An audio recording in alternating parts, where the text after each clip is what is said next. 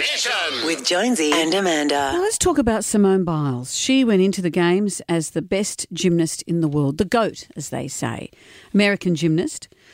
And the whole She had a world... leotard that actually said that on it because she was going to say that to all the haters, that she's the GOAT. Why would she have haters?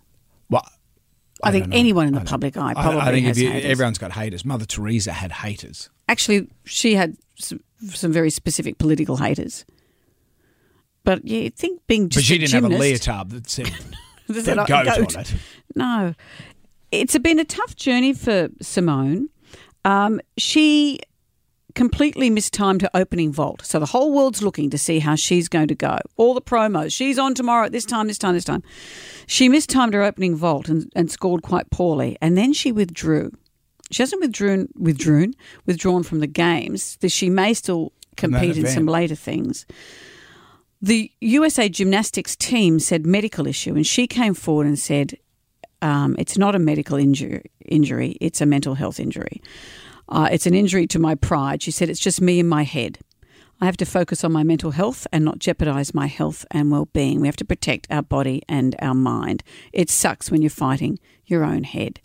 And this is what we underestimate with our Olympians. And Ian Thorpe has spoken about this. And we talk about it a lot more now, is the mental health strength you need and the toll it takes when you're fighting your own head. It'd be so, so hard. Piers Morgan, of course, has come out and He'd said... be supportive of her, I'd imagine. Can you imagine? He said a mental health issue is now the go-to excuse for poor performance in elite sport.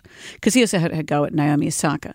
He said, what a joke. Admit you did badly, you made mistakes, strive to do better next time. Kids need strong role models, not this nonsense. But he'd be the first person, as she was on the decline, if she kept going back and failing, he'd say, well, she's lost it. Well, this is the issue for an athlete. They're saying, keep going. But if it's like working with an injury, Yep. You have to then excuse, or you want the world to know why you're not doing well. Here's why. And she just felt she just wasn't up to it. She can completely injure herself too. Yeah, well, that's the other thing. But what she did after that, when she withdrew, and I guess a lot of people didn't see that, she was supporting a team. She came back. She was getting the chalk for the guys. She was, cheering them on.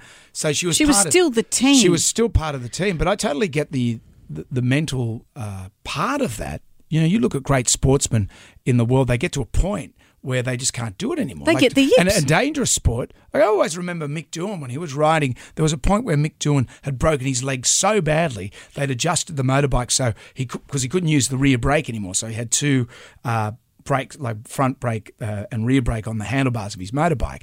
Then his leg was broken so badly they were saying, we're going to have to chop your other leg off. And then a doctor said, what we're going to do is sew your two legs together so the good leg will feed blood into the bad leg.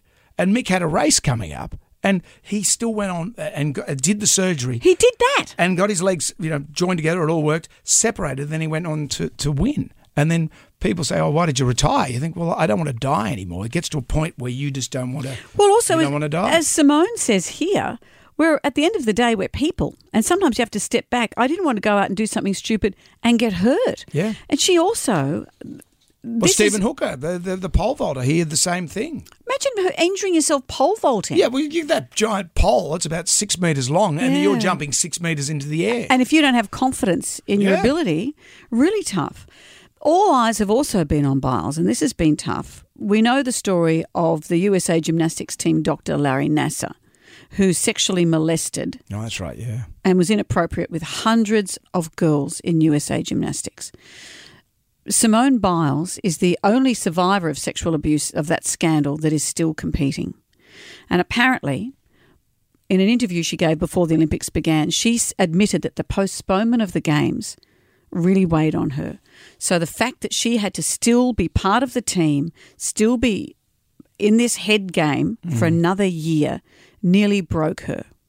And then to have all that and the eyes of the world on you to be the best, it's absolutely tough. And it's so interesting that more and more athletes are saying, hey, sorry, it's my mental health. I know. I'm not right. And Piers Morgan's of that old school brigade. Yeah, and also, but mental. The sporting is a mental challenge as well. It's physical it's like when and you see mental. A footy player, they're lining up to kick the ball through the goals, and everyone's booing them. How much pressure is that? And that's what the Olympics is you have to try and be at your best in all capacities on that day. That's what it's about. It's so hard. Yeah. So a bit of sympathy as we watch them, I reckon. And an extra cheer for those that and we say, oh, they didn't medal. Yeah. You're kidding? They actually went to the Olympics Give it and up did for the their losers. best. Well, that's another way of talking about it. Jonesy and Amanda's Jam Nation.